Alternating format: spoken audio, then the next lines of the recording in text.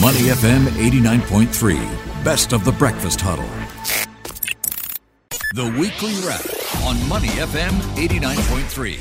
Money FM 89.3. Good morning. It's the Breakfast Huddle. Elliot Danker, Bharati Jagdish and Ryan Huang with you. Right now, we want to talk about skills needed for Singapore's future workforce. Yeah, and I think this has been a topic that has dominated headlines and dominated our minds and lives, especially in the last 2 years. Because of all the changes wrought by COVID-19, many people also lost their jobs as a result of the crisis. And that reflection, that self-reflection, I think very, very important. Well, if you are still grappling with it, thinking about what to do next, this report, I think, would certainly help. The first ever report by SkillsFuture Singapore on this subject. What skills do you need? So some things have been highlighted, digital, green and care sectors, which are expected to really need manpower in the next couple of years. So let's see how you can adapt. The skills demand for the Future Economy Report also highlighted jobs that are likely to be in demand over the next 3 years and the skills and training needed to take on such roles in these growth areas. What can we do? Let's see if we can get some answers from Susanna Leong, Professor and Vice Provost, Master's Programs and Lifelong Education, National University of Singapore. Prof, good morning. How are you? Very good morning. Thank you very much for having me. I'm very good. Prof, let's talk about this report. It's the first ever report of its kind, highlighting these jobs that are likely to be in demand over the next few years. Tell us what went into finding all this out, into pinpointing the specific sectors and skills that will be in vogue, to put it simply. I think SkillsFuture colleagues have spent a tremendous amount of time and effort in terms of gathering the amounts of information and data and using data tools to glean insights for the readers with regards to what is needed in the future, particularly in the growth areas of digital, care and green economies. There's a lot of work that's gone in. And on that note, it also pinpointed the top 20 clusters of skills in these particular sectors. Could you give us a breakdown on what are the biggest highlights of the survey, especially where skills are needed for these particular sectors? I think there is an abundance of very useful information in the report.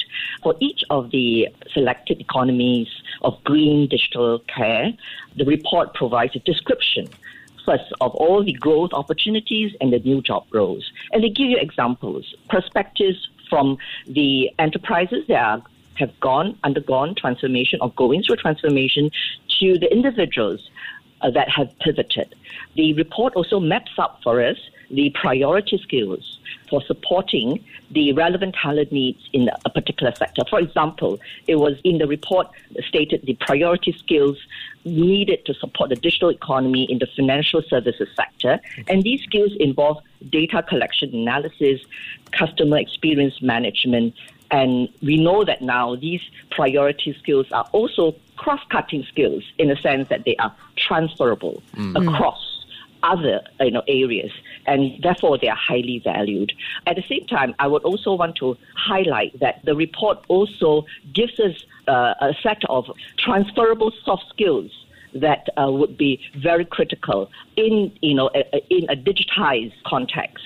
These are the critical core skills that enable the integration of knowledge across disciplines for very effective decision-making and problem-solving, influencing stakeholders, etc., etc. So I think this is extremely useful both to businesses as well as to individuals. I'm glad you mentioned transferable skills because I think there's a fear that people might zero in on hard skills in order to land a job, but the future is unpredictable, right? The skills you pick up today will have to be augmented. They could become obsolete in the next few years. True. Most of all, though, what about developing a love for learning so that one can be adaptable and agile, be willing to learn continually? I mean, how can this be better inculcated in Singapore, considering that we seem to have had a culture over the last few decades of focusing on hard skills and then a few years down the road finding ourselves irrelevant, finding ourselves having difficulties pivoting during a crisis? I would say that, first of all, we have to have a mindset change. A mindset change in a sense that we cannot stop learning. This is something I think probably we will have to inculcate in our learners, perhaps very early on in life, and not wait till much later. this importance of recognizing that we need to embrace lifelong learning so as to remain agile. And with an open mind, we will be able to embrace new knowledge, new skills. And I think this is what it takes to remain relevant in the new normal. But Prof, this also has to come down to the employer creating that culture.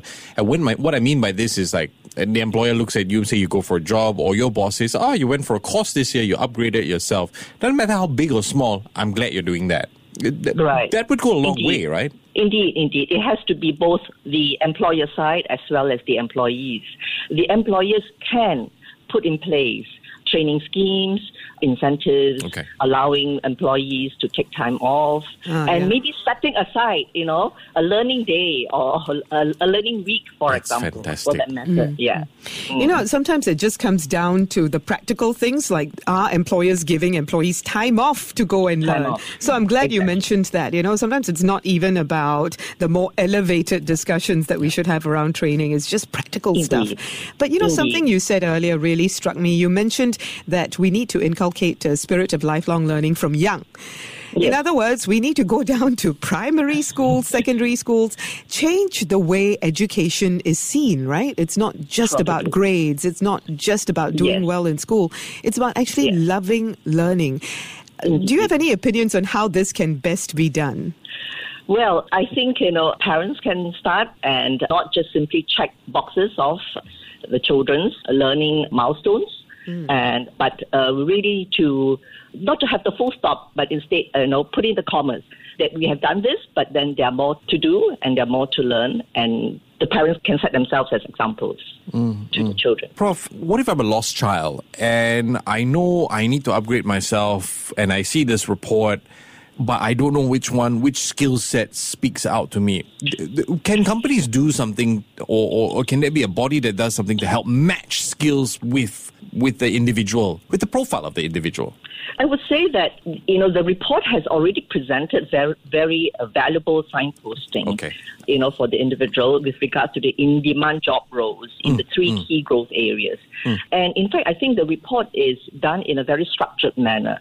So, previously when we wanted to upgrade, like for example, you said that you want to upgrade, we might need to do the research first ourselves. And to understand, the labor market, to understand what the industry requires, what employers are looking for. But I would say that with this report, right, SSG has already done the tough work for many of us. And now we simply need, perhaps, number one, to spend some time reading through the report. Yes, it is a 70-page report, but I assure you it's written in a very clear style and very simple language, easy to take in. And the learner just need to think about what might be his or her career interests and use this report to understand the various progression opportunities, and then start with the priority skills, pick a skill set, and begin the journey. I was being spoiled, and that's a learning point for all of us. No, exactly. A lot of things are done for us already. We need to stop wanting to be spoon-fed, right? So, in a way, the guide, I think, will be a starting point for a lot of people. Always remember, though, your own interests and aptitudes also matter. Thank you so much, Professor. You're very welcome. We've been speaking with Professor Susanna Leong. She's Prof and Vice Provost of the Master's Program in Lifelong Education at the National University of Singapore. You have a great day, Prof? You too. Thank you very much. Goodbye. To listen to more great interviews, download our podcasts at moneyfm893.sg or download our audio app. That's AWEDIO. Available on Google Play or the App Store.